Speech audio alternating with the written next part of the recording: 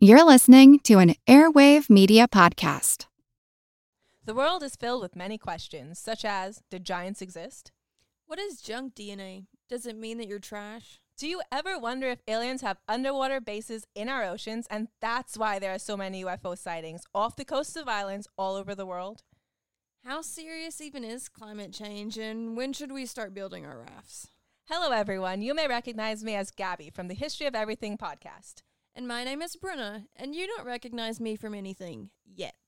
Together, we're two scientists who explore the answers to these questions and many, many more in our new podcast, Mystery of Everything, available everywhere you get your podcasts.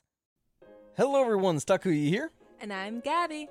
And we are the hosts of History of Everything, a podcast which you can probably guess by the name is, well, it's about everything. Do you want to know why people thought potatoes were evil and would give you syphilis? Are you curious about all the stories of the terrible and stupid ways that people have kicked the bucket over the years? Do you want to hear tales about all of the different badasses of history and the lives that they had brought to life? Well, if so, then look no further. History of Everything is just the right podcast for you. It's available on Spotify, Pandora, and anywhere else that you get your podcast from. Join us for some fun and just see how weird and wacky history can be. This episode is brought to you by our Patreon members. Thank you so much. And if you're not a member, consider joining. Members get extra episodes just for Patreon subscribers, and all our episodes ad-free. Membership starts at just $2 a month. Go to patreon.com/ancienthistoryfangirl for more info. And as always, thanks for listening. What do the majority of people on online dating sites and the War and Conquest podcast have in common? We're both just here for a good time. Well, that and we're trying to get you to use your credit card to sign up for our online cam service. But ignore that and focus on the fact that War and Conquest podcast has vivid descriptions of battles and sieges, political infighting in the ancient and medieval world, thousands of sexy singles in your area ready to chat, but more importantly, metalcore intros like this one, drunk reviews of historical movies and TV shows, a really excitable host, and at this point probably hundreds of pop culture and TV and movie references. So if you're looking to learn about the events that shaped the growth of the Western world and have a good time while you're at it, you should check out the War and Conquest podcast hosted by Neil Eckert. That's me, Mario. My name's not Mario though, it's Neil. I don't know why I did that. I don't know why I'm here. Oh yeah, that's right, it's to promote my podcast. So if you're interested, check out War and Conquest wherever you find your podcasts or at warandconquest.com. Fulvia was a goddamn sledgehammer.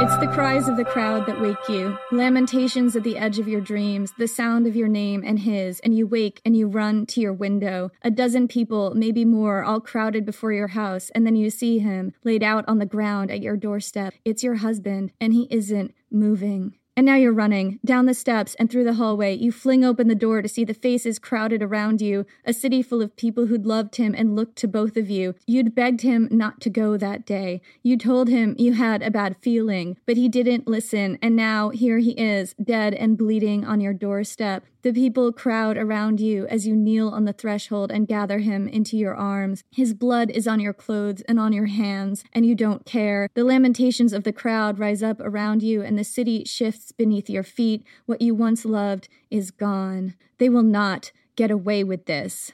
Look what they did to him, you say to the crowd, and you raise up the corpse's tunic. Beneath are the stab wounds, long and livid on his chest and belly. Look what they did to my husband, you cry, and you pull up the body, pull him up by the shoulders. He's heavy, but everyone has to see. Look well on what they did, you say, to him and to me and to all of us. A cry goes up among the crowd, and now it isn't grief, it's rage. You rip off your husband's tunic and you point out the wounds. You prop him up high where everyone can see. You roar your lamentation like a battle cry. This isn't desecration. This is what he would have wanted. Your husband would approve. Soon the mob is ready. They sweep up the body and carry it through the streets, shouting for vengeance. You lead them to the Senate House, to the place where he did his work was your work. You and your husband once labored side by side, tramping from one end of the city to the other in a single day. In the tangled alleyways and towering insulae of Rome's roughest neighborhoods, you built your kingdom, and there was nowhere you could not go. Only the hallowed halls of the Senate were barred to you because you were a woman. But now there is none who can stop you.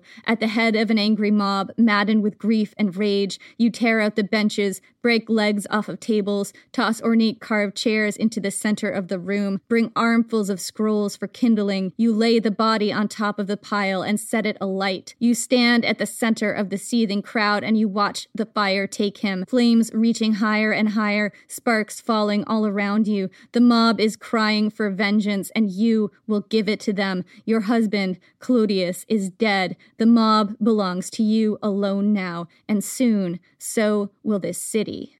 I'm Jenny Williamson. And I'm Jen McMenemy. And this is Ancient History Fangirl. The romance between Mark Antony and Cleopatra has beguiled us for centuries. It's a star-crossed story of two lovers who ruled, fought, and died in dangerous times. It's been rehashed by Shakespeare and Hollywood. What most people don't realize is that when Mark Antony met Cleopatra, he was already married to someone just as epic as Cleo. His wife's name was Fulvia. Her story is rarely ever told, but she was just as fascinating as Cleopatra and just as worthy of the Shakespeare and Hollywood treatment. Cleopatra was the undisputed ruler of Egypt, and for a while, Fulvia was the undisputed ruler of Rome. Cleopatra had glamour and divinity and lots of money, but Fulvia had the gangs. So let's set the scene here. Our last season was basically devoured by the whole life of Julius Caesar because, of course. It really was. It was completely just taken over by Julius Caesar. We didn't mean for it to go that way, but that's how it went. It did. We did 13 episodes on him, and that time period was right at the end of the Roman Republic, from around 100 to 45 BC.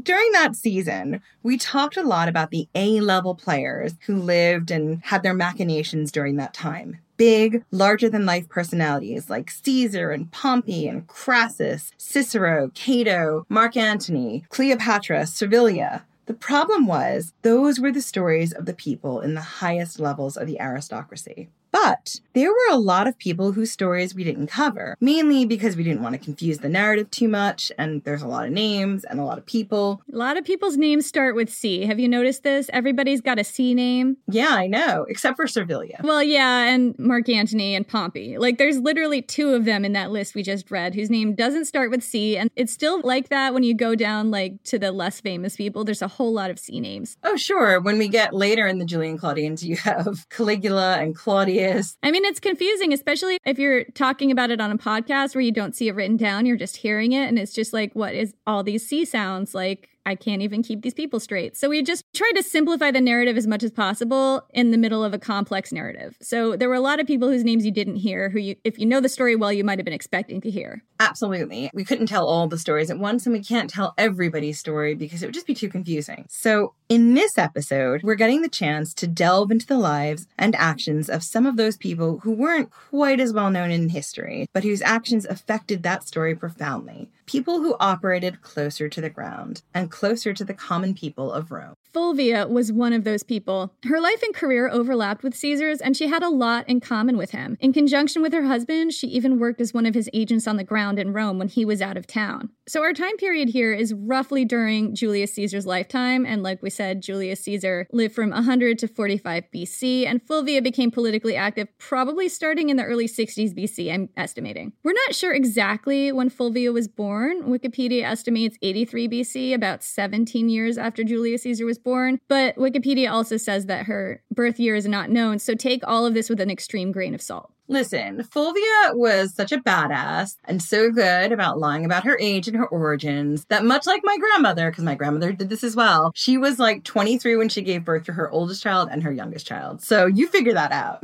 Yeah. She's one of those people who's perpetually 25 or something. I'm like that. I'm 25. I was 25 last year, 25 this year. Totally. I'm going to be 25 for the next 4 decades. It's fine. Same. I could totally pull that off. Science and modern medical miracles will let me pull that that off. Stay moisturized, Jen. Always. Hydrate, hydrate, hydrate. So at this time, the citizens of ancient Rome were divided into roughly two classes, patrician and plebeian. There were also non-citizen classes such as slaves and freedmen and freedwomen. The patricians were the wealthy upper class, and the plebeians were everyone else except slaves and freedmen. They were craftsmen, soldiers, laborers, merchants, basically everybody who wasn't an aristocrat. So us, Jenny. We're plebeians to the core. Absolutely. For a long time in ancient Rome, only patricians were allowed to hold military and political power. But by Fulvia's day, that had changed. Fulvia's family was plebeian, but upper-class plebeian. Relatives of hers rose to the senatorial class and even served as consuls. But by the time Fulvia was born, her family wasn't particularly prominent. They were on the decline. Kind of like somebody else we know. Somebody we spent 13 episodes discussing, but his name just goes right out my head. What was that guy's name? Something about a salad. That's all I can remember. Julius Caesar is not a salad. I have strong feelings about that. Real talk. I was like eating when I was in the midst of, this is how crazy I get when I'm in the midst of an arc. Like I was out to lunch with some friends and someone ordered a Caesar salad and I was like, what? Julius Caesar isn't a salad. He was a person. People thought I was nuts. People still think I'm nuts. This is what the podcast has done to me. We're going to move on. Okay, we're going to move on. It's not about Julius Caesar. No, this is not his story, Jenny. I've told you this. You need to leave him in season 3. Bye, Caesar. We're done with you. He'll be back. Not at the moment. So we know that Fulvia's grandfather, Sempronius, was kind of eccentric. He used to go stand in the rostra in flamboyant outfits and scatter his money among the people like, yeah! This detail comes from our favorite catty guy, Cicero. And we know that Cicero had some bones to pick here, so I'm just like putting that salt lick out there now. Well, the thing about Cicero is that he's always got a bone to pick. Take it as, really nasty gossip behind somebody's back that may or may not have any kind of grain of truth in it, but it's so colorful that we have to include it. Oh, we have to include it. And who knows? It may have all the truth in it, and we're just being deeply unfair to Cicero. Yeah, there's also that possibility. We also know that Fulvia's father may have had a speech impediment because he was nicknamed Bambalio, which meant to stutter. Mark Antony wasn't Fulvia's first husband. Her first husband was a guy named Clodius. Julius Caesar knew him. Clodius was the guy who snuck into the celebration of the Bona Dea to hook up with Caesar's second wife, Pompeia, in 62 BC. And we talk more about that in Julius Caesar in the Devil's Three-Way, which is the most appropriately named episode I think we've ever done. However, there's zero evidence that Pompeia ever had a thing to do with Clodius, but Caesar jumped her just based on the rumors, because Caesar can be with whoever Caesar wants, but not Caesar's ladies. Ugh. Eye roll. Fulvia and Clodius married that same year, the same year that he snuck in and pulled his shenanigans with the Bona Dea in 62 BC. If you believe her Wikipedia birth date, she'd have been 21, and she is 21 thereafter, forever in perpetuity. Amen. Well done, Fulvia. Forever 21. And from the first, Fulvia proved to be ambitious. But since this was ancient Rome and women weren't supposed to be powerful in public, Fulvia couldn't wield power directly. She had to do it through men. She had to be the back channel. But Fulvia was not a subtle velvet glove kind of back-channel politician like Servilia, Julius Caesar's old girlfriend, because we cannot stop name-dropping Julius Caesar because we know him. We do know him. He's exactly the way you'd expect him to be as well. Oh my God, he totally is. Like, it's third person and everything. Anyway, Fulvia was not a subtle velvet glove back-channel politician with a light touch. She was more of a bludgeon. Plutarch says, quote, "She was a woman who took no thought for spinning or housekeeping, nor would she deign to hold sway over a man of private station, but she wished to rule a ruler and command a commander." And I'm just going to say, fuck yeah. Fuck yeah, but also maybe she wanted to be a ruler and be a commander, because women can be things, we don't have to always operate through men. That's why she gets the pejorative term dux femina. She was like, no, I am going to be a female general, and if you have problems with that, take it up with my gang. She basically just took initiative in her own life, which made her a female general. I guess if you're not lolling bonelessly on the couch most of the time, you're a female general. I'll take that. The bar is low. The bar is low.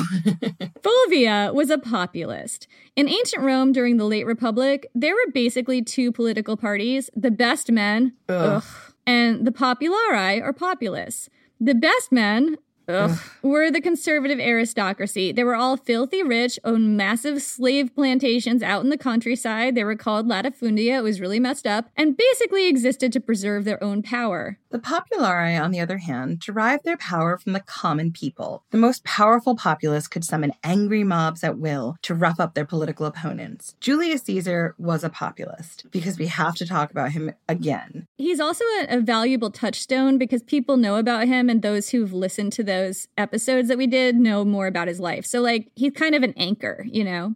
Yeah, I mean, he's the kind of person who, you can't talk about populists and not bring him up. Fulvia was also a populist, and we have a feeling she was more comfortable in the working-class neighborhoods of Rome than in the lavish mansions of the wealthy classes. Interestingly, your social class and political affiliation weren't necessarily aligned. A lot of plebeians were populists and patricians were best men. But not all. For instance, Cicero, a very prominent best man, came from a plebeian family, and Julius Caesar came from a patrician family. Rome had no police force at the time, and violent street gangs sometimes took control of public spaces in support of political candidates and causes. Some political leaders summoned soldiers, teams of gladiators, entourages of slaves, or their own angry mobs to keep order when needed. But at this time, one man saw the potential for consistent, rigorously applied gang violence as part of the political process and a pathway to power.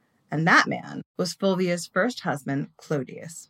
At least because he was a dude, Clodius is the one who gets credit for it. Surprise, surprise. Shocker. But there are clues in the ancient record that Fulvia was just as involved in all this as he was and may have been directing his efforts. Fulvia was sometimes described as androgyne, which was a word for women who seemed to embody what the Roman writers considered masculine qualities, such as strength, courage, leadership, military intelligence, basically any form of agency over their own lives, and not just flopping around bonelessly on the floor, waiting for somebody else to direct them to do things. She's also described as being more comfortable on a battlefield than fanning herself in the corner or whatever else women were supposed to be doing at that point in time. Cicero says Fulvia was always at Clodius' side, even goes so far as to make fun of Clodius for being constantly in his wife's company. He also says Clodius went everywhere with an entourage of sex workers and eunuchs, so I guess they had really interesting friends. They did. Wow, they really went across the strata there. I know, that's a pretty big strata,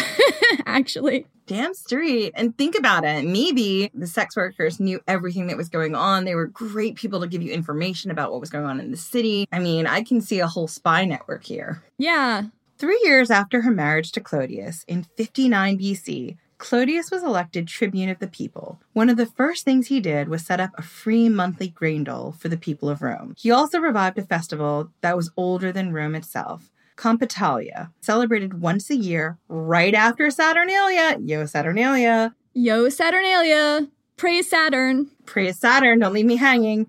These two moves, the festival and the grain dole, were Fulvia and Clodius's foundation for building up their own army of professional street thugs. # relationship goals. And here's how they did it. First, the festival, Compitalia. This was a festival for the crossroads gods, and there were a lot of crossroads in Rome, and every crossroads had a god. So the proper way to celebrate Compitalia was to throw ruckus block parties on literally every block in the city. These had to be managed on the local level by the collegia, or individual organizations associated with trades. The collegia were, ostensibly, responsible for throwing the block parties, but in reality, they were fronts for the street gangs. Using his tribunal powers, Clodius removed the pre-existing restrictions on founding new collegia. He sent his own people to set up the collegia and train their members in the fine art of being street thugs. And because of the free grain dole, the street thugs didn't have to make a living doing something else. Clodius and Fulvia were deeply involved in establishing and organizing the collegia. They were building their base of power. Before long, no matter where they were in the city of Rome, Clodius and Fulvia could stomp their feet and summon an angry, violent mob anywhere in the city. This made them both very dangerous populists. And these two used their street gangs to seize and hold power in Rome. Here's how it worked, according to Richard A. Billows in his book Julius Caesar, the Colossus of Rome. Quote, Clodius's gangs could appear in force anywhere in the city at very short notice, and being trained street fighters, they easily beat and drove off the entourages of supporters, clients, and slaves, with which other Roman politicians sought to enforce their wishes. Even veteran soldiers, for all their military training, experience, and discipline, found it hard to cope with Clodius's thugs. with their specialized skills of fighting in the narrow streets and porticos and tenement blocks of Rome. Thus, Clodius became, during his tribunate, the king of the Roman streets. Anyone who crossed the great tribune found himself subjected to vicious harassment, such as being accosted in the street and beaten, being loudly booed and showered with filth at the games, even being besieged at home by gangs of thugs hurling rocks or even weapons at their house, at times going to the length of trying to set a house on fire. Under these circumstances, although most Roman nobles and senators disapproved of what Clodius was doing, opposition to him became muted and ineffective. This was organized crime at its roots. I mean, there's always been organized crime, but they were kind of like mob bosses. Mob bosses that were controlling the legitimate government through open violence. Yeah, and mob bosses always had their own neighborhoods that their family took care of. Yeah. So, what kind of place did this make Rome for the average person? I think this is a digression worth taking. When you visit ancient Rome today... Well, you visit modern Rome, but there's still parts of Rome that are ancient, but you can't go back in time. I did not write that. I did. I wrote it. It's my fault. So when you visit Rome today, you see a city of glorious monuments, impressive fountains, and big, beautiful piazzas with epic views. That was not how the city was in Caesar's time. In Caesar's time, it was a city of narrow, filthy streets, constant noise, intense congestion, mostly of foot traffic, and towering tenement buildings that blocked out the sun. These tenement buildings were called insulae, and these were the slums of ancient Rome, massive apartment buildings that covered entire city blocks. These were some of the tallest buildings in the world at the time. They usually had shops and commercial space on the ground floor, and they may have as many as 9 additional floors. The higher up you go, the more cramped your space, and the more likely you were to die in a fire, because these places were extremely flammable. Everyone cooked with fire, and there were no fire escapes, and also there was the risk of collapse. Due to intense real estate speculation, these buildings were often thrown up quickly, were badly constructed, and frequently collapsed on their occupants. Crassus, who made his wealth on real estate speculation, once said that when one of his buildings collapsed, he was happy for the opportunity to build a new insula and charge higher rent. What a guy. So there were a lot of insulae. According to land records, by the 200 CE, so about 250 years after the time period we're in right now, there were almost 47,000 insulae in ancient Rome, skyscrapers that occupied entire city blocks, each one like its own elevated village, separated by narrow, filthy streets. During the day, the streets were impossibly crowded, so bad that Julius Caesar banned all wheeled transport from dawn to dusk while he was dictator, which meant shop deliveries only happened at night, which made the nighttime streets very, very, very, very, very noisy. But at night, the streets were dangerous. There was no lighting, no police force, and plenty of people willing to cut your purse if you were lucky, or your throat if you weren't. Going out at night for fun wasn't really a thing. The satirist Juvenal, who was a satirist, so take this with a grain of salt, once cracked that you'd be an idiot to go out to dinner in ancient Rome without first making a will. But cut purses and congestion weren't the only things you had to worry about. There was also the mob violence that engulfed entire neighborhoods sometimes. Billows paints us a picture where that mob violence permeated poor ancient Roman neighborhoods. Fulvia and Clodius's mobs were specially trained to fight in the narrow streets and tenement blocks. You could be a regular person in that insula and find there's a mob war going on in the marketplace where you buy your groceries, in the narrow streets just outside your door, or even in your hallway. It's probably accurate to say that while big-name politicians ran things on the macro level in Rome, the mobs were in control on the street level. The mobs ran the streets, and Fulvia and Clodius ran the mobs. So, like we said before, Clodius was elected tribune of the people in 59 BC. Not long after, in 58 BC, Julius Caesar went to Gaul, which was approximately modern-day France, and started a war that would go on for 8 years. We covered this war in 3-part series, Vercingetorix, All You Love Must Burn, parts 1, 2, and 3, if you are interested in that. Caesar, at this point, had been consul once. He was definitely up and coming, but he was nowhere near dictator status yet. He had not crossed the Rubicon. This stuff had not happened. But just because Caesar left town didn't mean he was planning to let go of his influence in Rome. Caesar was a patron to, i.e. financially and socially supported, a lot of up-and-coming B and C-level politicians in the city who he counted on to thwart his enemies. Enemies who didn't like what Caesar was doing in Gaul and wanted to strip him of his power while he was out of town. Clodius was one of his tools, and and by Clodius, we also mean Fulvia, working behind the scenes to make sure her husband succeeded. When Caesar left town, Clodius took steps to defang Caesar's enemies and his own. Enemies like Cicero, who opposed Clodius every chance he got, and also claimed Clodius was sleeping with his own sister during a trial. There was a lot of bad blood between them. Absolutely. And incest was something that you see a lot in ancient cultures, and maybe it happened, maybe it didn't, but especially in Rome, it tended to get... Oh, I think it did happen, for sure. Well, it tended to get thrown around when you really wanted to discredit someone. And we talked about this when we talked about the ancient world Stark family, because we see it again and again being just chucked out there. And maybe it happened, maybe it didn't. Yeah, any individual accusation of incest you have to take with a little bit of a grain of salt, depending on where you're getting the info. But on the other hand, it was also kind of a time-honored tradition in some cultures in the ancient world of looking at the Ptolemies here, looking at the Julio-Claudians here. So I would say that it also did happen. Yeah, I'm not saying it didn't happen. I'm just saying when you see these public accusations of incest, sometimes it's to discredit someone. Sometimes it's some nasty gossip from Cicero. I mean, Cicero was the king of nasty gossip.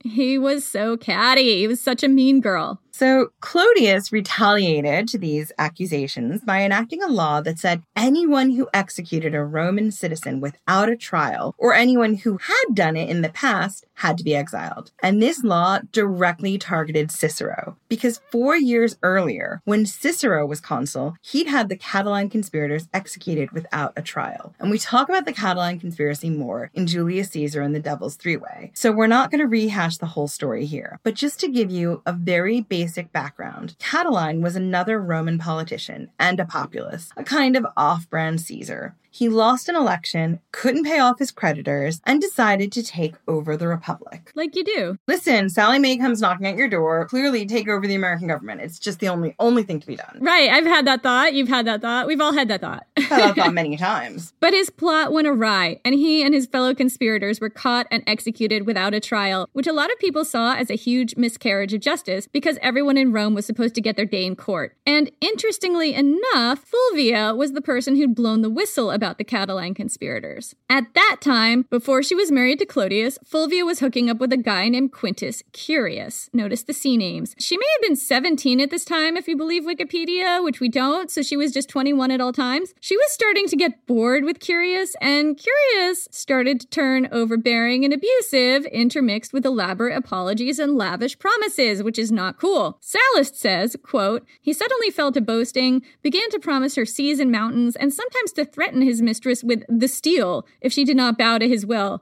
The steel. The steel. I will give you the steel if you do not do what I want. I mean, that's pretty shitty. I mean, Ugh, terrible. I mean, the wording is funny, but the actual meaning behind what he's saying is awful. Yes. So Curius was a trash fire. Anyway, Fulvia did a little digging into these lavish promises that Curius was making all over the place all of a sudden and realized a conspiracy was afoot, led by Catiline, who was running for consul at the time. Consul was the highest position you could have in the Roman government, by the way, so it was an important position. Except for dictator for life. Like, let's be honest, Jenny. But yeah, but dictator for life isn't supposed to be a position. Like, it's not a legit position. That was a nickname Julius Caesar gave himself.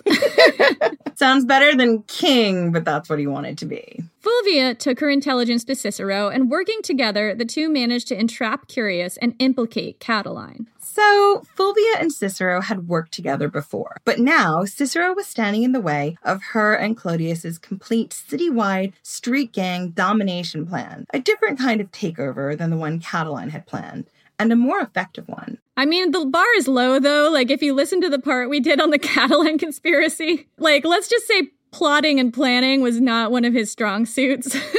It was a wild plan that I'm not surprised did not work. Right. It was just like overly complicated and made absolutely no sense, to the point where I was reading it over and thinking either this is mistranslated or I'm just not understanding it. Go listen to the episode. You'll see why I'm saying that. Anyway, this time, with Fulvia against him, Cicero didn't stand a chance. When Clodius's new law was passed, Cicero dressed in mourning, presenting himself before the Roman crowds as a supplicant in torn clothes, with his face unshaven. This was, according to Anthony Everett's Cicero, the life and times of Rome's greatest politician, kind of a recognized routine a politician would sometimes go through if they found themselves in serious trouble. which Cicero was, especially when they were being prosecuted. Most of the senators were on Cicero's side and were appalled by this legislation, but the consuls, one of whom was Caesar's father-in-law, were coolly unsympathetic to Cicero's dramatic display. And then Clodius's professional thugs surrounded the Senate building, forcing most of the pro-Cicero senators to flee the building in fear, tearing at their clothes in grief. Yeah, they would have been surrounding the Senate building, yelling and screaming and hurling things at the building and threatening to set everything on fire and generally being violent and scary. So Cicero went into exile. The day he left, just to rub it in, Clodius pushed through a law saying Cicero wasn't allowed to come within 400 miles of Rome, which I think is really overkill. Then Clodius and Fulvia unleashed their angry mobs on Cicero's properties, burning down his 2 country homes and his fancy house on the Palatine Hill in Rome. In addition to seating the Senate with B and C level players like Clodius who were loyal to him, Julius Caesar had formed an alliance before he left with Rome's 2 most powerful people, the great general Pompey and the obscenely rich real estate douchebag Crassus. This was the first triumvirate, or as we like to call it, the Devil's Three-Way.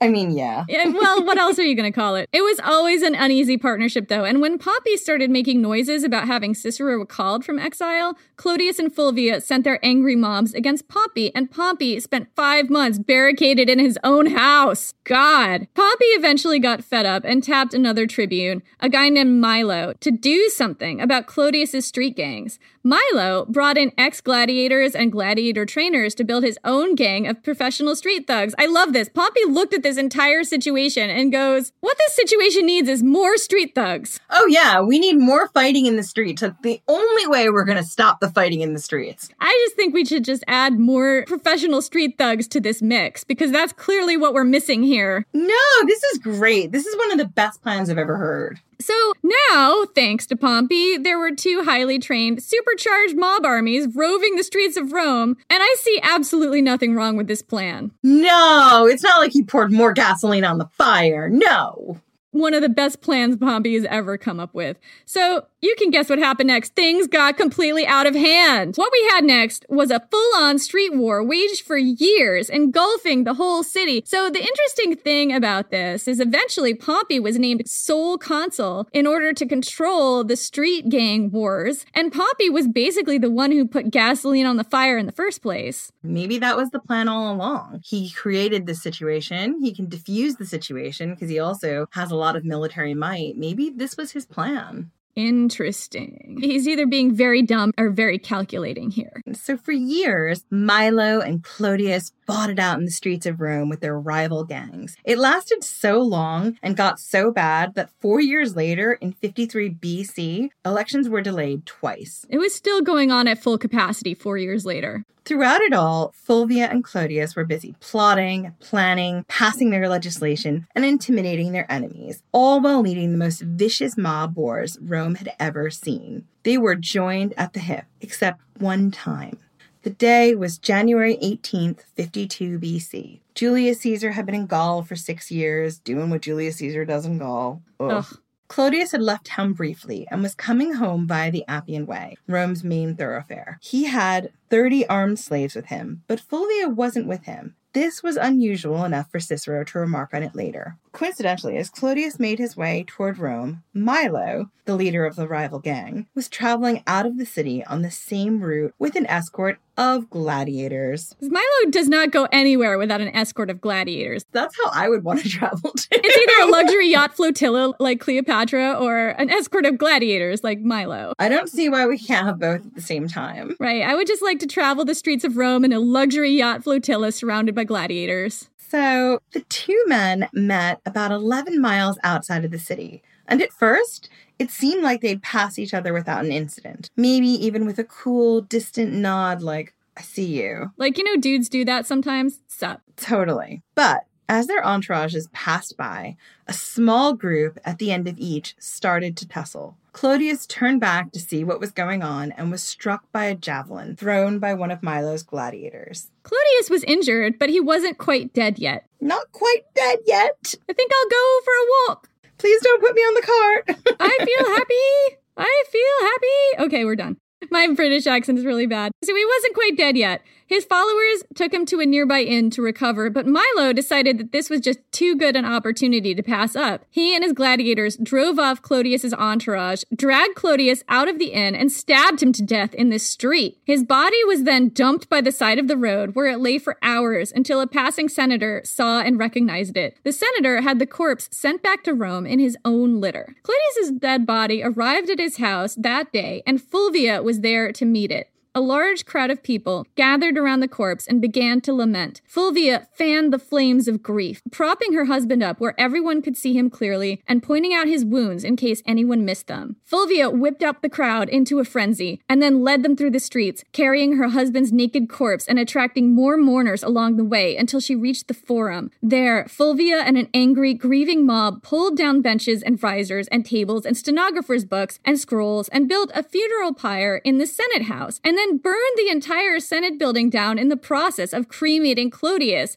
That is hardcore. We talked about this event back in Julius Caesar and the Point of No Return. This was the event where an angry mob burned down the Senate House, and as a result, Pompey was appointed sole consul and flooded the streets with his own soldiers, who weren't supposed to even be in Rome because of the rules of the Imperium, but this was a special circumstance that maybe Pompey made for himself. Pompey was being crazy as a fox in a Spartan shirt. Absolutely. He was a Spartan shirt fox. We all know it. Call it when we see it. Pompey was then appointed sole consul to keep order. And Pompey being sole consul was unheard of. Every consul needs a co-consul, but this was how bad things were getting. But even as Pompey was taking control in Rome, Fulvia stepped fully into her own power. As the grieving widow of the fierce populist leader, she was now in sole command of Rome's most violent street gangs. And she avenged her husband and raised her status in the eyes of the people by giving evidence in the trial against Milo.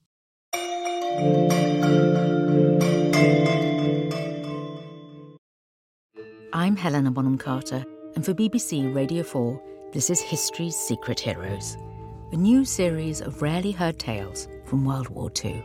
They had no idea that she was Britain's top female codebreaker. We'll hear of daring risk-takers. What she was offering to do was to ski in over the high Carpathian mountains. Of course it was dangerous, but danger was his friend. Subscribe to History's Secret Heroes wherever you get your podcasts. Cicero defended Milo. He was back from exile by now. Cicero was the leading orator in his day. If you found yourself in legal trouble in ancient Rome in the late Republic, Cicero was the guy you wanted to defend you. But this trial was a little different than usual. It was a trial for the murder of a gang leader, and the whole gang was in attendance. Pompey's soldiers were there also, ostensibly to keep the peace. But meanwhile, flashing their weapons around and making it super dangerous and super scary and reminding you that, like, if you got out of line, like, we have a sword and you have a body and it could be stabbed. The stabby stab is imminent. Put the feet out of line. And this all made Cicero very twitchy. It would make me very twitchy. So Cicero, not known for nerves of steel.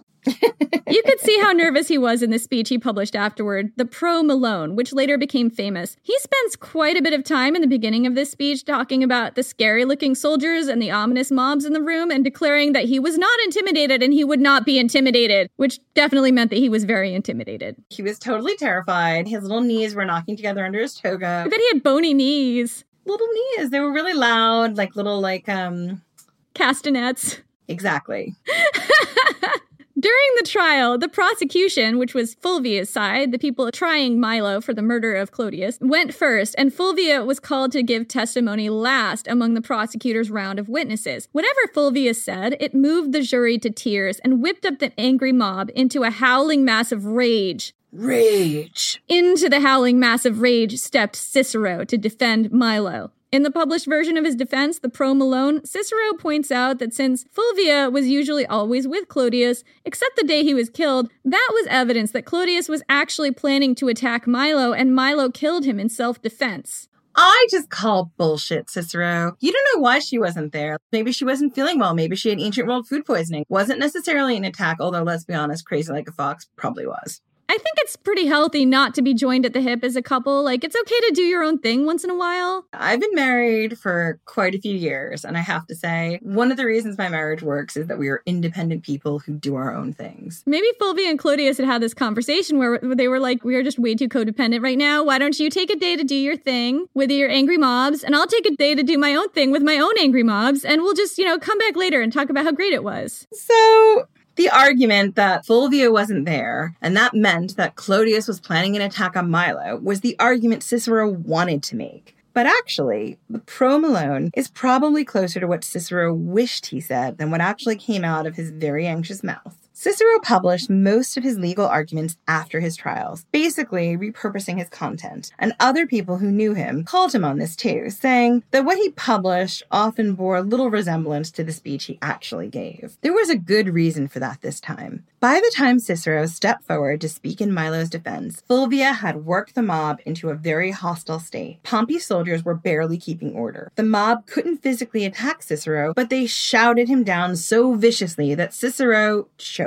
The prosecution won, Milo was sent into exile, and Cicero held a grudge against Fulvia forever. Nobody holds grudges like Cicero. So that was in 52 BC. Not too long after, probably the same year, Fulvia married again, this time to a man named Curio. Curio was initially one of the best men. Ugh. But 5 minutes after marrying Fulvia, he executed a heel-face turn, taking up the populist cause and becoming a champion of Clodius's old policies. It was clear that Fulvia was behind Curio's new populist passion, and Curio's popularity and influence surged after he married Fulvia. He was basically a nobody before, but now people like Caesar were paying attention to him. But Curio didn't last long. He was killed in 49 BC, fighting in Caesar's army against King Juba in North Africa. So just to zoom out and give you some broader context here, Julius Caesar came back from Gaul and crossed the Rubicon in 49 BC, essentially taking over the whole of Italy and displacing the existing Roman government. And we talk about how and why that happened in Julius Caesar and the Point of No Return.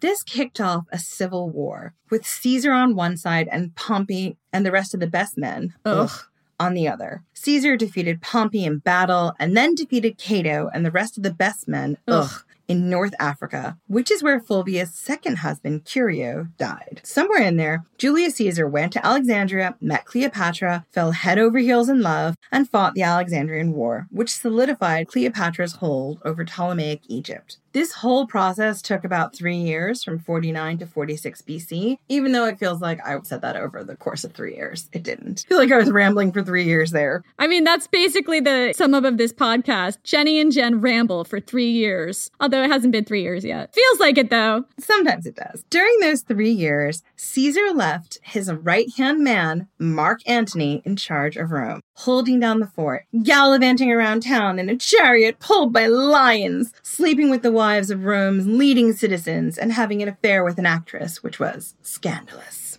Also, barfing in the Senate House and being hangovers so bad that there is nothing it will cure except more booze. Nursing epic hangovers. Pretty much. There's absolutely no checks on Mark Antony right now. No, there's no checks, and it's just all a hot, vomit-filled mess. Many of the remaining best men and other leading citizens fled Rome when it was clear Caesar had won the civil war. But Fulvia stayed, and at some point, Mark Antony and Fulvia must have caught each other's attention, because in 47 BC, while Caesar was still in Alexandria with Cleopatra, banging in their love shack, Mark Antony and Fulvia got married. He's like, I see a powerful woman who could really help me control the people, and for some reason she doesn't mind that I vomit on everything in front of me, and let's just do it. Let's get married. She tolerates my vomiting. What else can I ask for? It's more than he deserves. It was the third marriage for both of them, and it's clear their relationship was passionate. Apparently, at one point before they married, Antony deserted a military post to hand-deliver a love letter to Fulvia, swearing that he'd broken things off with the actress he'd been dating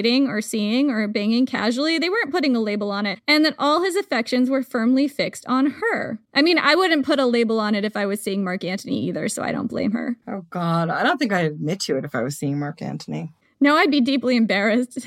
Like, all my friends would be like, really, that guy? You should love who you love, but that would be a lot of hate love for me. That could be fun, though. Totally. Plutarch says that, quote, Cleopatra was indebted to Fulvia for teaching Antony to endure a woman's sway, since she took him over quite tamed and schooled at the outset to obey women. Okay. Ugh. Plutarch has emerged from his drug haze to tell us something misogynist. Go back to your flying ointment. I've had enough of you already. Anyway, so Plutarch also tells us that Antony tried to get Fulvia to lighten up a little bit by playing fun practical jokes on her. Like the one time Antony left town to go right out and meet Caesar as he returned from fighting one of his battles against the sons of Pompey, which was actually the last battle of the Civil War. Rumors started up that actually Caesar had died and his enemies were marching toward Rome. And in the midst of all that, somebody knocked on Fulvia's door. She opened it to see a messenger with his face covered by his cloak who told her that he had a letter from Antony. Fulvia, beside herself with worry, asked if Antony was still alive, and the messenger didn't reply, just handed her the letter. Visibly distressed, Fulvia started to read it, whereupon the messenger tossed aside his cloak, threw his arms around her, and kissed her. It was Antony. Not cool. That is not a funny joke. No, that's awful. If my husband did that to me, I would be furious with him. Yeah, I would sock him one. That's really mean. He wouldn't do that. It's not funny. Not funny, Antony. Anyway, like we said before, Antony was currently keeping the peace in Rome. I say that with a question mark. For Caesar, while Caesar was off handling other shit. But Antony was not so good at keeping order. It's like the understatement of the late Republic. Ancient Rome at this time had a debt problem. We touched on this briefly in our Caesar episodes. There had just been a violent civil war, half the population was dead or fled, and everyone's mortgages were upside down because nobody wanted to live in the city, even in a fancy brownstone. There was a debt crisis in the city, and people were calling for new tablets, or a widespread program of debt forgiveness. The tribune of the people at this time, still 47 BC, was a guy named Dolabella. He used to be a friend of Mark Antony's, but the two had a falling out when Dolabella started sleeping with Antony's wife. That was Antony's second wife, the one before Fulvia, and the one who Antony was definitely cheating on with an actress. For sure. And also he kicked his second wife out of the house when he found out that Dolabella was sleeping with her, because she doesn't get to sleep with other people, only Mark Antony does. As tribune, Dolabella wanted to fix the debt problem, so he proposed sweeping debt forgiveness for everyone. I mean, I approve. However, Antony opposed this because he thought Caesar wouldn't like it, and also Dolabella had slept with his wife. So, fuck all, you're not going to get your way, Dolabella, even if it is a good plan. Dolabella responded by summoning street gangs to take the forum by force, which, this is a pretty dumb move, Dolabella. Do you know who he's married to? Have you met Fulvia? She runs these streets. So with Fulvia's help, Antony marshaled a corps of professional street thugs and blocked Dolabella from the forum. In the ensuing gang wars, approximately 800 people were killed, but Antony won, with Fulvia's help. Caesar returned to Rome for good in 46 BC and was murdered by a conspiracy of his own friends, allies, soldiers, and enemies in 45 BC. We talk about that at length in Julius Caesar and the Terrible, Horrible, No Good, Very Bad Day, so we're not going to go too much into depth with it here, but one aspect of Caesar's death bears a second look: his funeral. After Caesar's death, but before his funeral, public opinion on his assassination swung wildly. For a few days to maybe a week, the timeline is kind of fuzzy, so I'm sort of guessing there, the conspirators and the Caesarian faction, or Caesar supporters, waged a war of public speeches in a desperate attempt to control the narrative about what had happened to Caesar, because whoever controlled the narrative controlled what would happen next with the Republic. Antony was part of the Caesarian faction, but he wasn't exactly known for his tact or his eloquence. I thought that we couldn't top the other understatement, but here we have.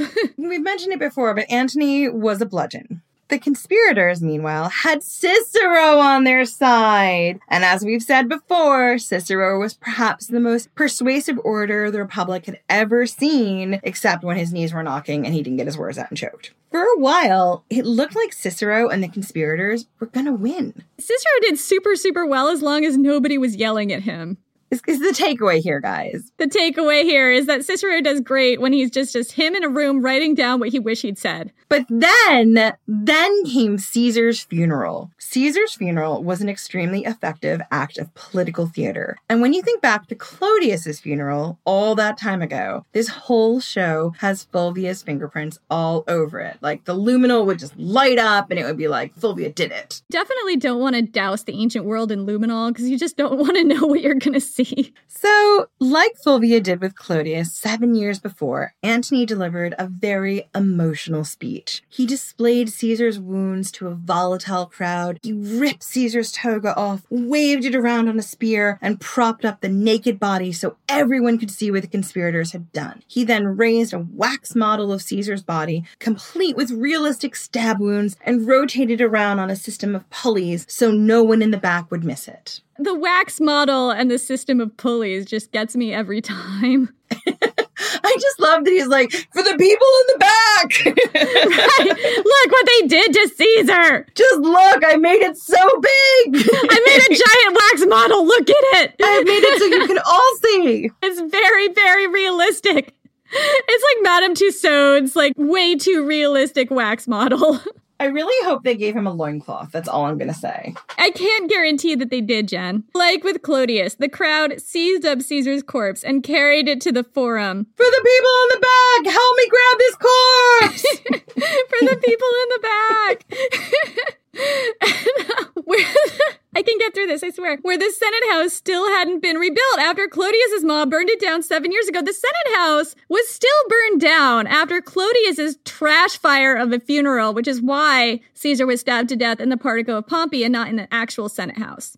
Okay, but let's be honest. They were a rough 7 years. There was no time to rebuild anything. So the Senate House was still a smoking, blackened ruin because of Clodius's funeral. Anyway, like with Clodius, the crowd seized up Caesar's corpse and carried it to the forum where the Senate House still hadn't been rebuilt after Clodius's mob burned it down. Like with Clodius, they then raided the public buildings, throwing benches, tables, scrolls, furniture, and anything flammable they could find into a giant pile to make Caesar's funeral pyre. Like at Clodius's funeral, public buildings got burned down during Caesar's cremation. And like with Clodius's funeral, things afterward got completely out of hand, with angry mobs flooding the streets, burning down houses, and killing people they thought were part of the conspiracy to murder Caesar, although the victims in this case were actually innocent. Caesar's funeral turned the tide of public opinion, and Caesar's assassins never got back control of the narrative. We don't have proof of this, but it's screamingly obvious to us that Fulvia had a hand in this,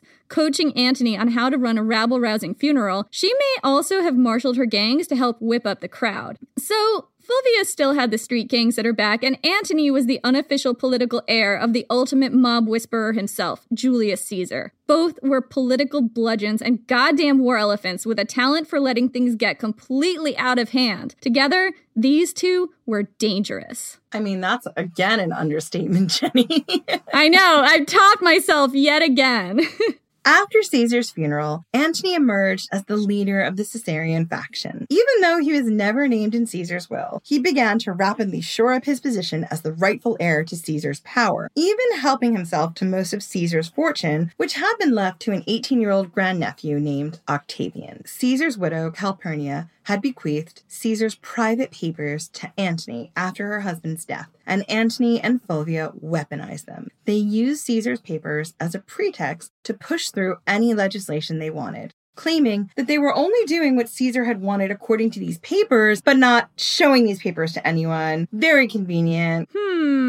Fulvia wielded considerable power in Rome, both through her husband and on her own. She pushed Antony to introduce a number of reforms originally proposed by Clodius. And she also lost no opportunity to enrich herself. Cicero, our catty aunt, our catty maiden aunt who knows all the good gossip and has the best wine. I am the catty maiden aunt in my family, and I will certify that I have the best wine. And all the best gossip. Come on, Jenny. This is a massive compliment. Right. Cicero describes Fulvia auctioning off whole client kingdoms in Antony's living room. Like a boss. Antony was good at whipping things up into a frenzy. But as we've mentioned before, tact was sadly not one of his talents. Within about a year of being the major power in Rome, Antony had managed to piss off everyone. The conservative senatorial class, the Caesarian faction, the angry mobs, Caesar's remaining legions. Everyone was like, fucking Mark Antony, I'm gonna kick his ass. So, to make things worse, in the summer of 44 BC, a year and a few months after Caesar's assassination, the 18-year-old Octavian rolled back into town looking for his inheritance. So here's where Octavian comes into the story. Octavian was the son of Caesar's niece, Atia, making him Caesar's grandnephew. But Caesar had formally adopted the boy in his will and made him heir to his vast fortune. Octavian wasn't particularly physical. As a kid, he was smart and bookish and kind of small and sickly, like I was. And throughout his life, he was known for conveniently getting sick whenever an important battle happened, even those he was supposed to be leading. But he'd impressed Caesar when at the age of 17, he'd sailed to join Caesar in Spain to fight Pompey's sons. This was the last battle Caesar fought. Octavian took a boat to Spain, but was shipwrecked in enemy territory. He managed to cross it to get to Caesar's camp, avoiding enemy patrols, and this impressed Caesar. Maybe even reminded him a little of himself, because this is totally what Caesar would have done. And when he returned to Rome, Caesar rewrote his will to make Octavian his heir. At first, Antony didn't take Octavian seriously, and that was a big mistake, because Octavian was extremely politically astute, even at 18. So Octavian was like, that inheritance is rightfully mine. And he asked Antony to give it to him. Not for himself, no. But so that he could fulfill all the promises Caesar had made in his will. Further payouts to his veterans and the Roman public. And of course, Antony just brushed Octavian off. So, without missing a beat, Octavian raised the funds himself and showered Caesar's old veterans and the angry mobs with loot. Then, he started going around calling himself Caesar, because he was the real Caesar's adopted son, not Antony, me.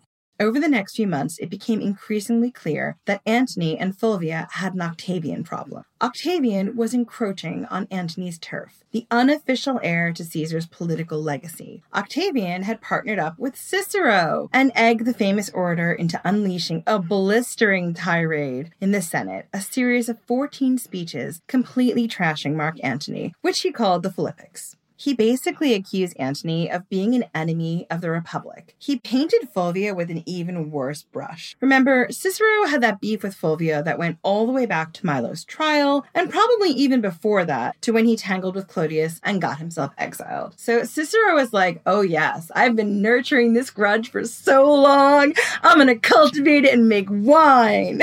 Oh yes, and I will call that wine the Philippics. Those grapes went sour, and now I'm gonna get drunk. Goddamn right. Cicero mentions this one time when Fulvia traveled with Antony to a military camp in Brundisium to put down a soldiers' rebellion. I mean, that's like their idea of a fun weekend getaway. I mean, the thing is, who else was going to put down the soldiers' rebellion? Like, Octavian wasn't. Yeah, he showered people with lots of money and loot, but he doesn't have that authority. Also, he didn't want to put down the rebellion because it's in his interests. Totally. The background here is that some of Caesar's former legions were starting to defect to Octavian, and this particular group of soldiers was trying to play Octavian and Antony off each other to see which one would pay more for their loyalty. Some leaders would have showered these guys with cash. Julius Caesar would have emotionally manipulated them back into the fold. Antony chose to decimate them. Decimation was an archaic and brutal punishment where the legions are forced to count off by 10, and every 10th man would be beaten to death by his fellow soldiers using their bare hands. These guys lived very close to each other in Contubernia, which were groups of 8, sharing tents and meals, relying on each other in battle, being punished and rewarded as a unit. They were very close. And again, that's probably a big understatement. So it would have been as much a punishment for the living as the dead. So Antony went to Brundisium to decimate these troops, and Fulvia came along with him because, joined at the hips. And also, romantic getaway, it's a work trip, but they're going to make it also a fun trip. Cicero describes how Antony, quote, massacred the chosen centurions in the lap of his wife, who was not only most avaricious, but also cruel. Cicero paints a vivid picture of blood splattering on Fulvia's cheeks, while she and Antony laughed at the executions, before the two of them went on a killing spree against the non-combatant citizens of the town. Yeah, and consider your source here. I know. He's got a major axe to grind. He's got a raging anti-Fulvia agenda. It's so raging. We can see it through that loose-fitting toga. It's so obvious, Cicero. So, as we mentioned, Cicero was probably exaggerating, and you have to take the Philippics with a grain of salt. But something must have happened because Antony's legions continued to defect to Octavian. Antony was feeling a little insecure. And what do high-ranking men in Rome do when they feel insecure, Jenny? Well, they skip town, grab a plum provincial governorship, and use it to build up their military strength through conquest. Oh, yeah. I've seen that before somewhere. Antony had his sights set on Gaul, but the Senate wouldn't let him go. You can't go, Antony. We need you to stay here and continue to make everything worse so that we can eventually exile and execute you. It's all part of Octavian's 12-point plan. Can you just, go with the 12-point plan that leads to your own execution, please? Please don't make this more difficult than it already has to be, because dealing with you is quite difficult. I mean, it's already 12 steps, so, just don't add any more steps. It's really, really breaking our brains. So Antony marshaled what remained of Caesar's legions and marched off to go take Gaul for himself. Thing was, another Roman was already in charge of Gaul, a guy named Decimus. He refused to cede his governorship to Antony, so Antony declared war, and the Senate lost its shit over this. Cicero pushed ferociously to get Antony named an enemy of the Roman people, which, if we look back to how this played out when Caesar was named an enemy of the Roman people, way back in Julius Caesar and the Point of No Return, this would have meant that the entire peninsula of Italy would have been legally obligated to rise up in war against Antony if he crossed back into Italy, so it would have been bad news for Antony. But here's the thing.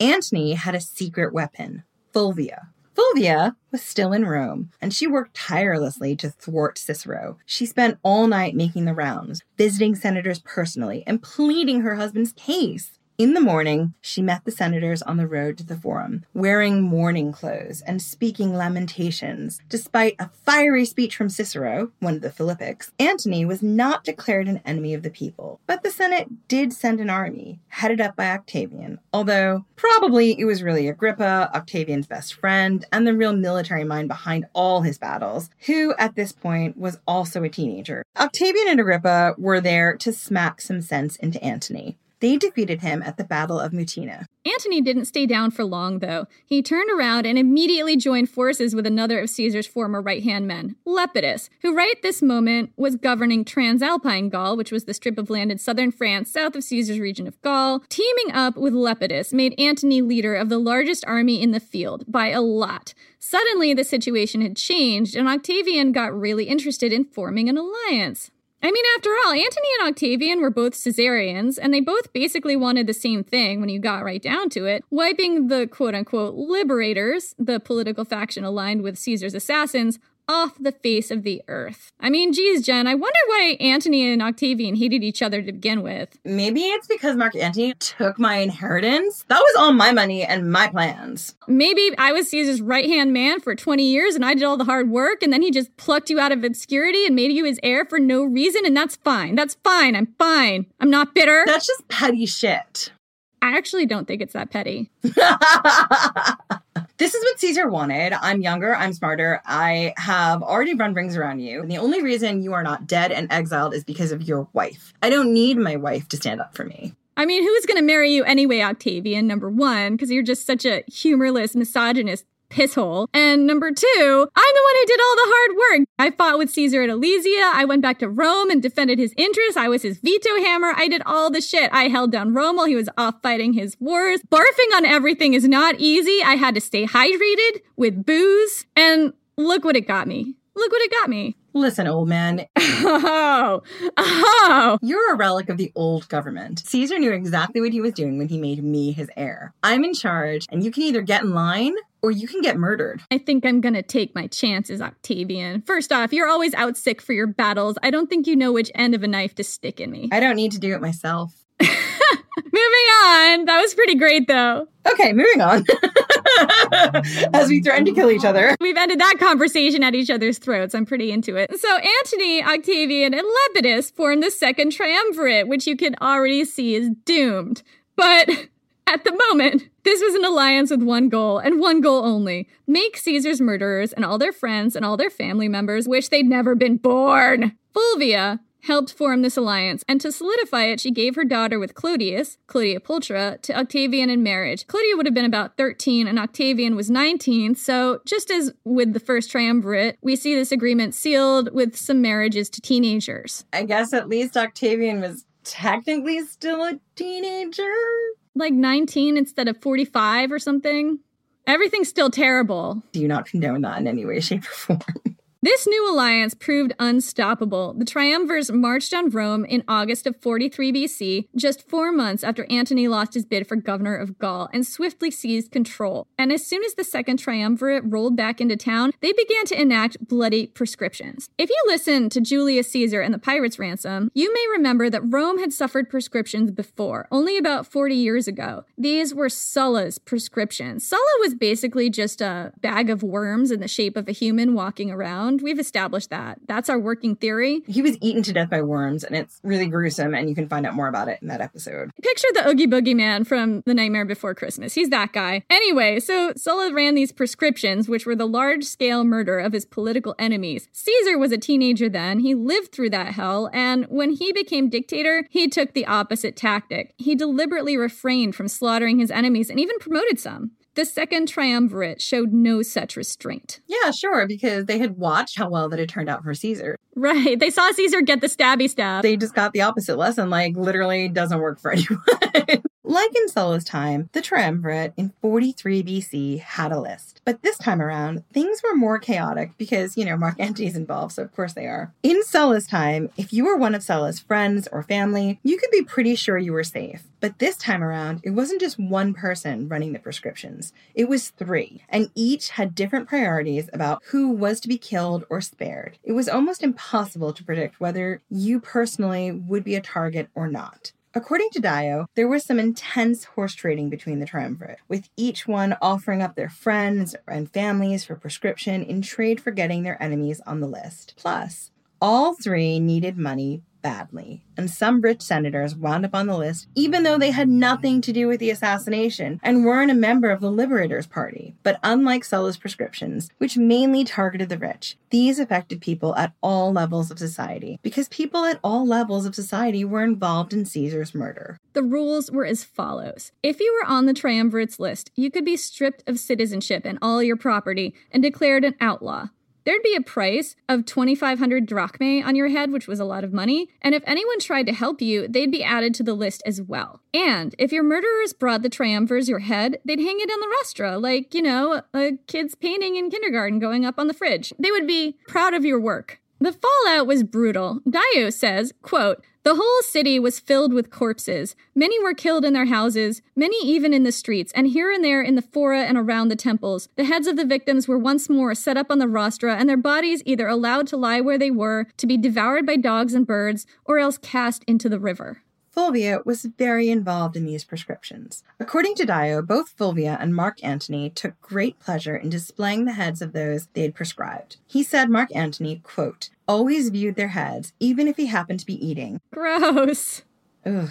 Oh, Mark Antony, do better. And sated himself to the fullest extent on this most unholy and pitiable sight. And Fulvia also caused the death of many, both to satisfy her enmity and to gain their wealth. In some cases, men with whom her husband was not even acquainted. Appian tells a colorful story of how Fulvia had a guy prescribed who'd refused to sell his house to her. His head was delivered to Mark Antony. Mark Antony didn't even know the guy, and he totally was like, "This must be one of my wives." And he had the head sent to Fulvia, who stuck it up on a stake in front of that house. The guy wouldn't sell her, so Fulvia had the last bloody laugh. Note to self, Fulvia wants to buy your shit. Just take her money. Just take it. Just take her money. I mean, she's a badass. She was ruthless. We're not saying she's a hero here by any stretch of the words. But also, grain of salt, because it's ancient world and they love to demonize strong women. Absolutely. And also, everyone is pretty terrible. There's no good guys back in the ancient world. Approximately 2,000 people of the equestrian class alone were killed in these proscriptions, and 2/3 of the Roman Senate, which was probably about 600 more people. One of those who lost his life was Cicero. The three triumvirs could not agree on whether or not to put Cicero on the list. Antony pushed for it because he was still upset over the Philippics, and no doubt Fulvia did too. Lepidus agreed, but nobody cared what Lepidus thought, even though he had the biggest army. The biggest army and the smallest voice. Right. But Octavian wanted to save Cicero. In order to get Cicero on the list, Lepidus had to offer up his own brother and Antony, his uncle. Meanwhile, Cicero and his brother Quintus were taking refuge at Cicero's country house in Tusculum. When they heard about the proscriptions, Cicero decided to go to Macedonia, where Brutus had his army. Brutus was one of the guys who was involved, like chief leaders of the conspiracy to murder Caesar. Yes, that Brutus. The et tu, Brute Brutus. Cicero and his brother fled to the coast, but separated. Quintus was upset that he had nothing with him and was fleeing in destitution. The two brothers embraced tearfully, and Quintus ran back to get his stuff, swearing he'd catch up. He didn't catch up. Quintus was caught and killed not long after he separated from Cicero. They never saw each other again.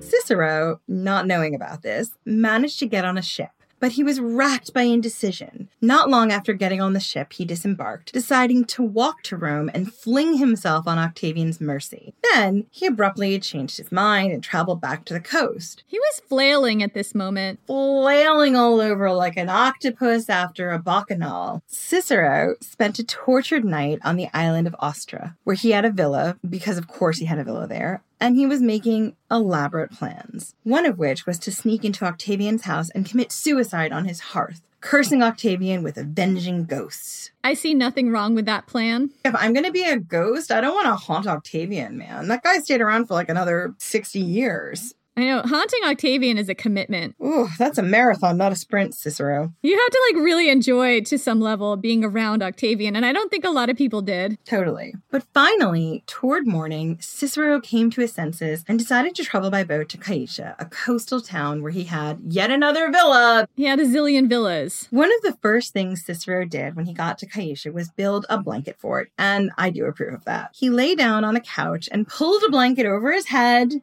But a flock of crows flew in the window and tried to tear the blanket off him. And this was considered such a bad omen that Cicero's servants thought he'd better leave. They dragged him out of his blanket fort, packed him into a litter, and carried him toward the sea. And I grew up in an Italian-American household, and birds flying into the household is a total sign, even to this day, superstition of bad luck, usually a portent of death. Well, what's interesting about that is that the night before Caesar died, there was supposedly a portent where a bird flew into Pompey's portico and other birds tore it to shreds. Mm-hmm.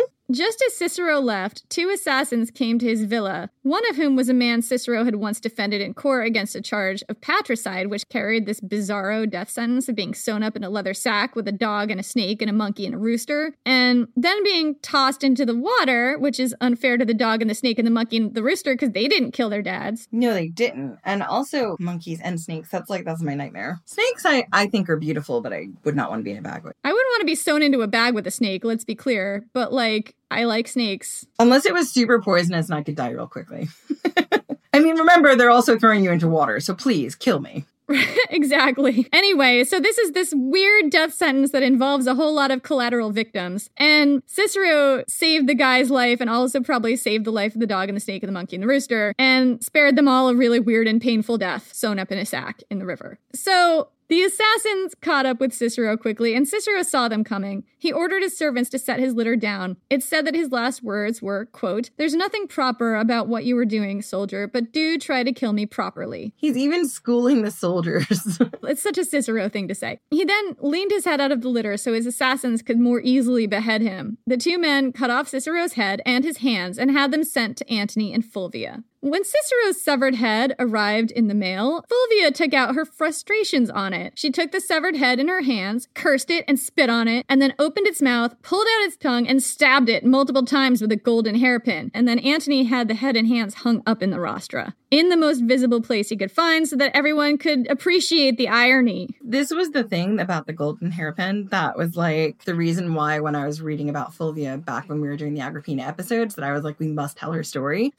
So now the triumvirs were in firm control of Rome, Cicero was dead, and the Senate was nice and docile. But while the proscriptions had been happening, Brutus and Cassius, two of Caesar's assassins, had seized control of many of Rome's territories in the east and built up an army. So in 42 BC, Octavian and Antony sailed out to face them in Macedonia, leaving Lepidus in charge of Rome. At least, that was the official line, but Fulvia was the real power in Rome. According to Dio, quote, she had no respect for Lepidus because of his slothfulness. I mean, nobody had any respect for Lepidus, so. Poor Lepidus. Biggest army, smallest voice, total sloth. Total sloth. Not to be down on sloths because we appreciate sloths. Totally, but they just move at a slower pace. That's just their way of life. Maybe Lepidus just took him 3 days to cross the street, and this is why nobody listened to him. So, quote, she had no respect for Lepidus because of his slothfulness and managed affairs herself so that neither the Senate nor the people transacted any business contrary to her pleasure because Fulvia didn't take that long to cross the street. She got shit done. You can see the extent of her power in a story Cassius Dio tells. Mark Antony's brother, Lucius, had won a battle with some randos in the Alps, the details on this were fuzzy, and then came back and petitioned the Senate for a triumph. Fulvia opposed this at first because it was a piddly little battle and not a victory on the grand scale demanded by a triumph. And the Senate refused Lucius the honors he felt he deserved. But then Lucius started courting Fulvia more aggressively, and the Senate voted unanimously to grant Lucius his triumph, but only after Fulvia gave permission. But when the big day came, Fulvia made Lucius look like a secondary figure in his own triumph. Dio says that, quote, even though Lucius donned the triumphal garb, mounted the chariot, and performed the other rites customary in such cases, it was Fulvia herself who seemed to be giving the spectacle, employing him as her assistant. For to give anyone authority to hold a triumph was a greater thing than to celebrate one which had been received at another's hands. Meanwhile, Antony and Octavian were busy wiping the floor with Brutus. Actually, it was Antony wiping the floor. Octavian was out sick for the pivotal battle. Captain Bone Spurs over here. Such an Octavian thing to do. We're just gonna call that pulling an Octavian. Brutus committed suicide when it was clear they'd lost. With the last of the assassins out of the picture, the three triumvirs, Antony, Octavian, and nobody listens to him, Lepidus, divided up the empire between them. Mark Antony got the eastern provinces, most of which were governed by various client kingdoms on Rome's behalf. He had emerged as the senior member of the triumvirate, and he had big plans, chief among them building up his army even more by picking up where Caesar had left off in Parthia. Nothing good happens when you try to invade Parthia. Come on, Antony, get with the program. Right, invading Parthia is a giant mistake, just forget about it. A victory in Parthia would enrich Antony massively and add to his power. His plan was to raid his client kingdoms for funds to replenish his army. So Mark Antony took up residence in Cilicia, where there was definitely a pirate stronghold that had water slides, and demanded that the ruler of the richest, most prominent client kingdom under his jurisdiction come to him, so they could have a friendly conversation about how that ruler was going to pick up the tab for Antony's Parthia project. That client kingdom was Ptolemaic Egypt, and its ruler was Cleopatra. Uh-oh. Meanwhile, Octavian traveled back to Rome to see to the distribution of land grants as rewards for military veterans. There were tens of thousands of veterans who needed land, and they needed land now, or there was no guarantee they'd fight for him or any of the triumvirs in the future. Octavian wanted to deliver the land right away, like yesterday, and he wanted to deliver it himself. He wanted them to remember, Octavian gives you things. All the other people, not so much. Because if it looked like Octavian couldn't deliver on the land grants without the help of the other triumvirs, there was little chance the legions would side with him if one of those triumvirs, Antony, challenged him. Octavian had a feeling this was going to happen. It was just a matter of time. Problem was, there wasn't a lot of state-controlled land just lying around unoccupied to give to these soldiers. Octavian either had to limit the land grants, leaving some soldiers out, and practically guaranteeing there'd be a block of soldiers ripe for rebelling against him when one of the other triumvirs, Antony, decided to make a play for total control, or confiscate land from the common people to give to the soldiers. But here's the thing. Octavian wasn't the power in Rome at this time. Fulvia was. And these land grants brought him directly into conflict with her. Fulvia didn't like the optics of Octavian being the one to reward the soldiers. If the land flowed from him, that meant the legions would be grateful to him, not Antony. And when Octavian chose to confiscate land from the common people to give to the soldiers, Fulvia had the perfect pretext to pick a fight. The common people were her people. Octavian depopulated 18 towns throughout Italy, and those dispossessed landowners streamed into Rome, where there was a free grain dole and an organized power base of professional street thugs led by Fulvia to give them an outlet for their frustrations. Meanwhile, the Senate, also led by Fulvia, grew increasingly fierce in their opposition toward Octavian over these land grants, or land confiscations, as Fulvia was calling them. And Fulvia was right. They were confiscations. Yeah.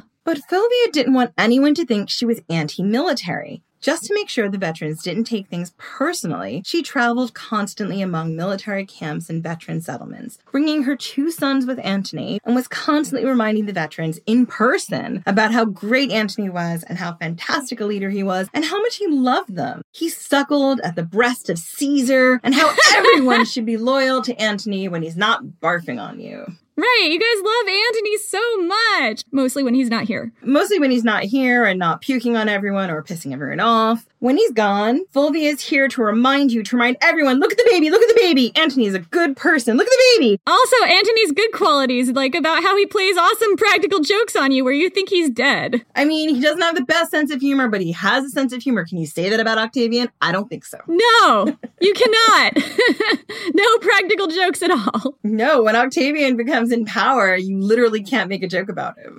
He'll have you killed. There's no practical jokes. There's no fun. There's no chariots pulled by lions. Nothing. I bet he'd cancel Saturnalia if he could. Octavian was the original Grinch, okay? He would totally cancel Saturnalia. So getting back to our story. Moving on. Dio says Octavian, quote, could not endure the difficult temper of his mother-in-law. Yeah, because remember, Fulvia was his mother-in-law. He was married to Fulvia's daughter. So soon, he and Fulvia were engaged in a very public and very bitter feud. There's a hint that maybe the tension between Fulvia and Octavian was more than blind hatred. Martial, the satirist, and again, he's a satirist, and he was working over 100 years after the fact, recorded a poem Octavian was said to have written, in which Octavian claimed that Fulvia had said to him, look, we can either fight it out or we can fuck it out. Finding that poem was what made me want to cover Fulvia. That and the sling bullets, which we're getting to. So I'm going to give you a little spoiler here. Octavian chose to fight it out. Look, Octavian, just fuck it out. It'll be way more fun.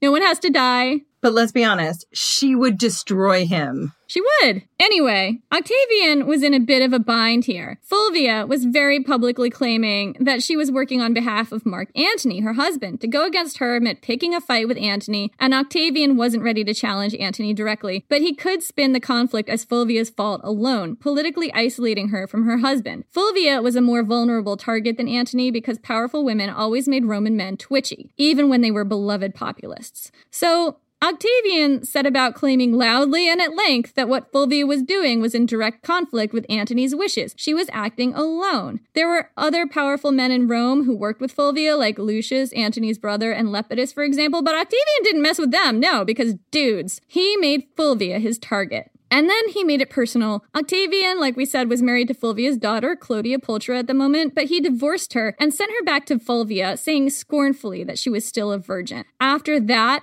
it was war. Like so many powerful women in Rome, Fulvia was usually forced to work through powerful men to influence events. Whereas Servilia, as we said earlier, was a velvet glove kind of politician whose influence you could barely see, but was very much there. Fulvia was a goddamn sledgehammer. You could see her working through Clodius, and then Curio, and then Antony, and finally through Lucius, Antony's brother, who was officially consul when she was in charge of Rome. But now, Fulvia did something rare for a Roman woman, seized initiative herself, raising an army to take back Rome from Octavian and install Antony in Abstantia as sole ruler. Antony's brother Lucius joined her, but he was very much the junior partner. Fulvia was having coins inscribed at this time with her face on them in the form of winged victory. She was the first living woman to ever have her face inscribed on Roman coins. I feel like in every episode, somebody inscribes their face on a coin for the first time. Totally, because when we were talking about the family of Germanicus, and we were talking about Caligula's sisters, they were supposedly the first time. And that was supposed to be the first time women ever had their face on a coin. Yeah, and remember Agrippina was like the first empress to have her face on a coin next to whatever. Next to Nero. 'Cause remember they had like this really super awkward coin with them facing each other, like way up in each other's personal space. Remember that?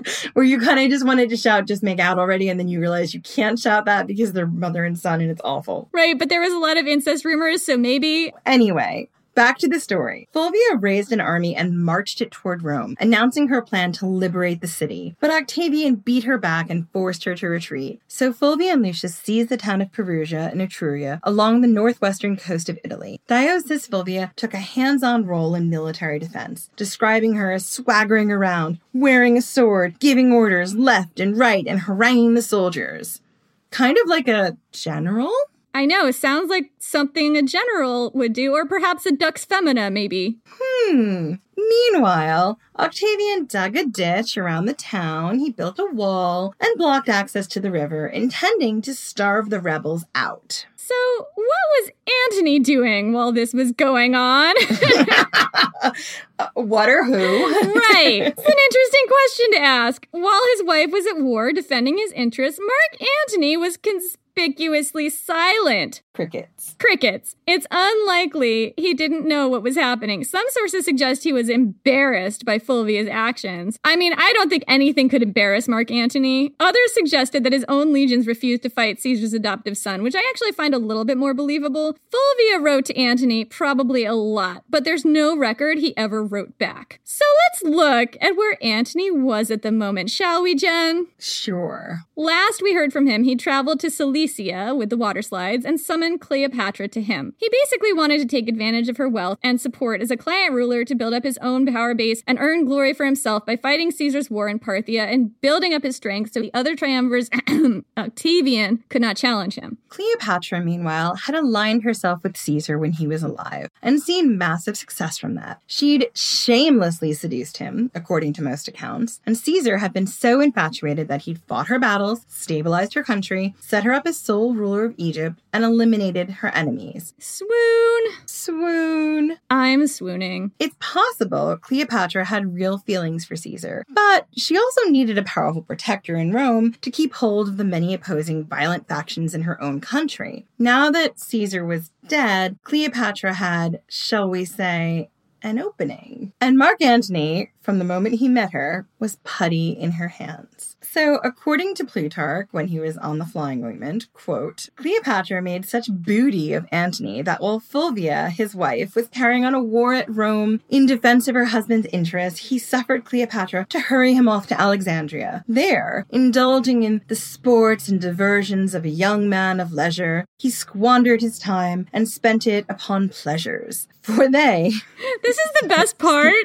For they had an association called the Imitable Livers. The Inimitable Livers. The Imitable Livers. Inimitable Livers. Imitable Livers. Inimitable. But they had an association called the Imitable Livers. Something about the liver. Whatever. And every day they feasted one another, making expenditures of incredible profusion. It's a club where you wreck your liver.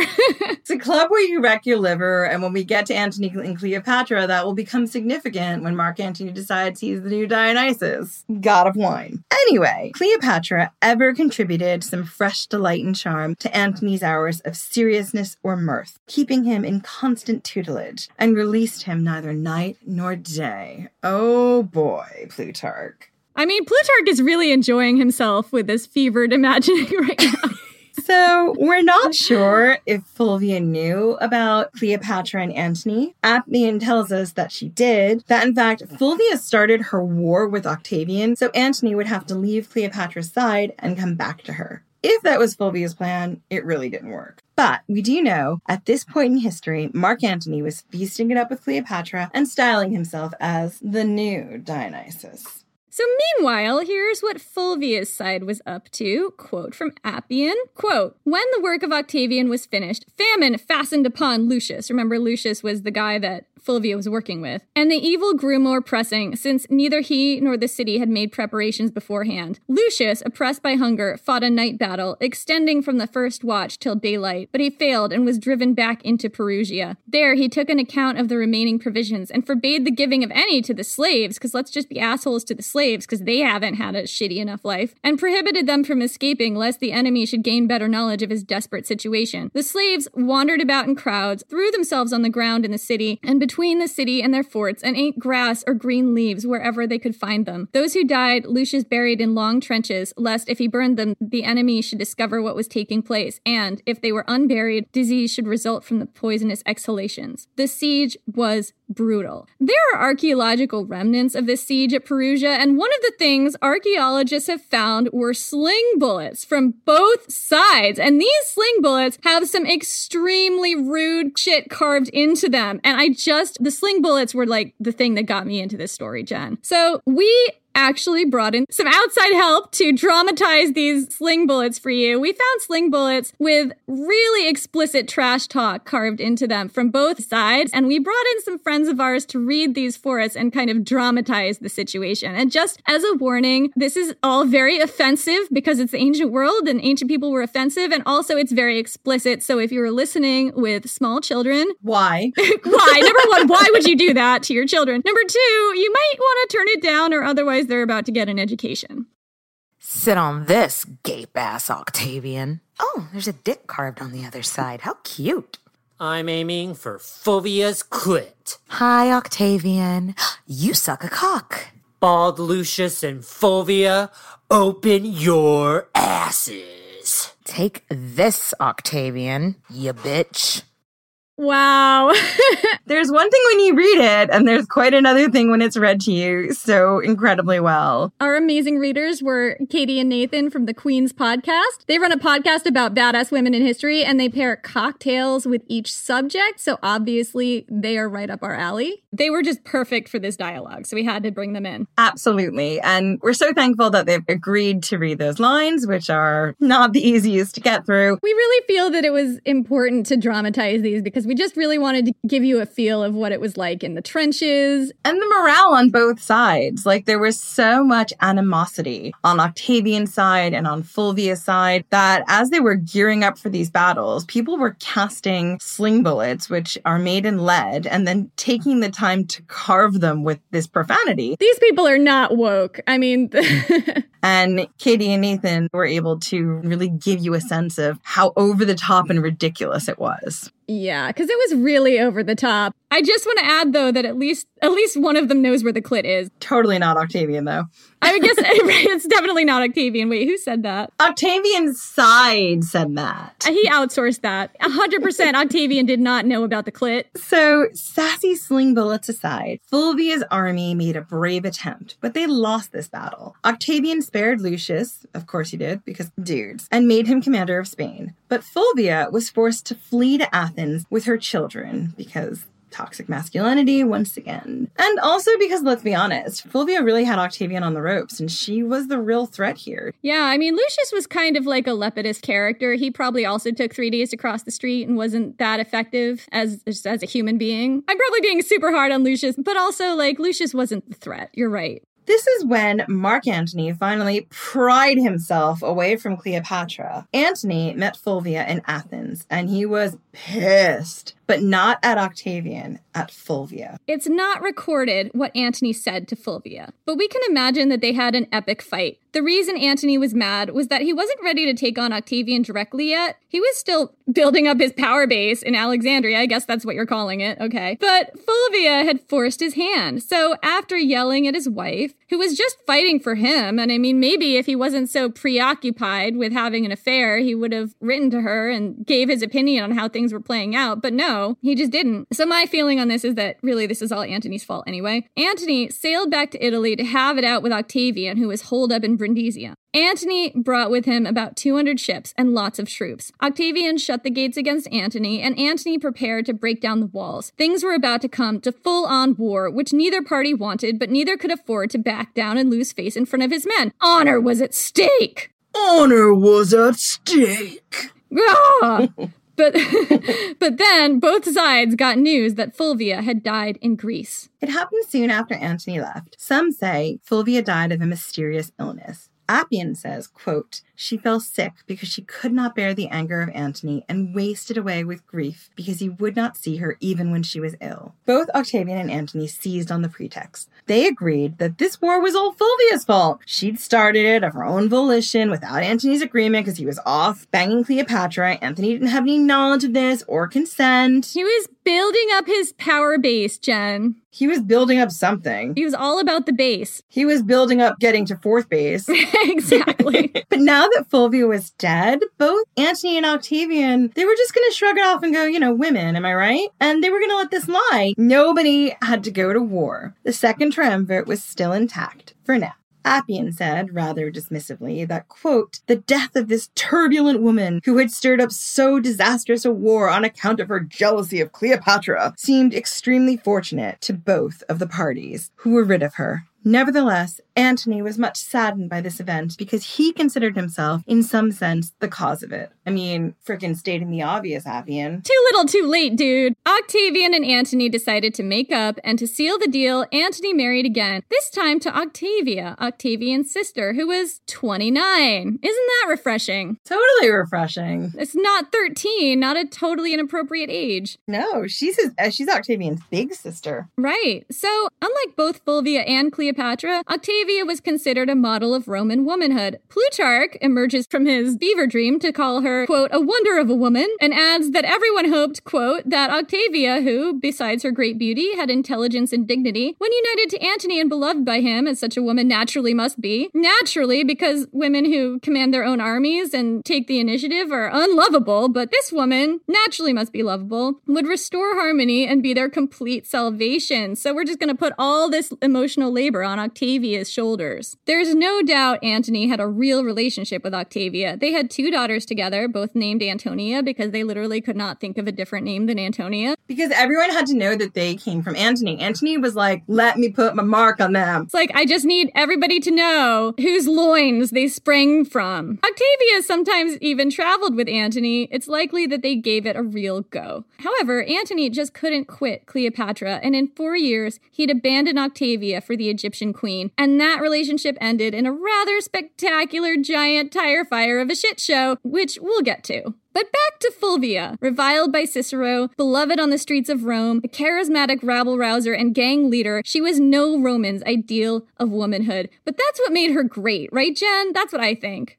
Absolutely. She was a woman with real power who wasn't afraid to break through the back channel and rule in her own right, both in the Senate and the streets. So that's it for this week. We'll be back in 2 weeks. And in the meantime, connect with us on social. We're on Twitter at Ancient Histfan or Facebook and Instagram at Ancient History Fangirl. And we touched on this at the beginning, but if you'd like to support the podcast and get more of us, the best way to do that is to join our Patreon. Starting at just $2 a month, you can get extra episodes. We've already done several mini-sodes at this point, Jen. What have we got up now? Pompey and the Pirates. Pompey and the Pirates. And we also invited Julius Caesar onto the podcast to critique the Battle of Winterfell from Game of Thrones, because that is the kind of shit we're occasionally going to do in the mini-sodes. It gets crazy. We're a little bit looser, and sometimes we just do straight up history stuff, and sometimes we just shamelessly indulge ourselves. So we've got more ideas lined up, and for $10 a month, you can even suggest some topics. So we've got some new patrons to shout out, don't we, Jenny? We do, and we're doing a new thing with the patrons where we are only shouting out people at the $5 and $10 and up levels, just because we had to switch that award around so that we could make sure that everybody, even those at the $2 level, got the mini-sodes. We had to kind of change that. So if you don't hear your name in the episode and you donated at the $2 level, it's because we had to switch those rewards around, but we still appreciate you very much. So we have some $5 and $10 patrons to shout out and thank. So thank you to Bill. Thank you to Anne McMenemy. That's my mom. Thank you, Jen's mom. Carolyn Kruger. Courtney.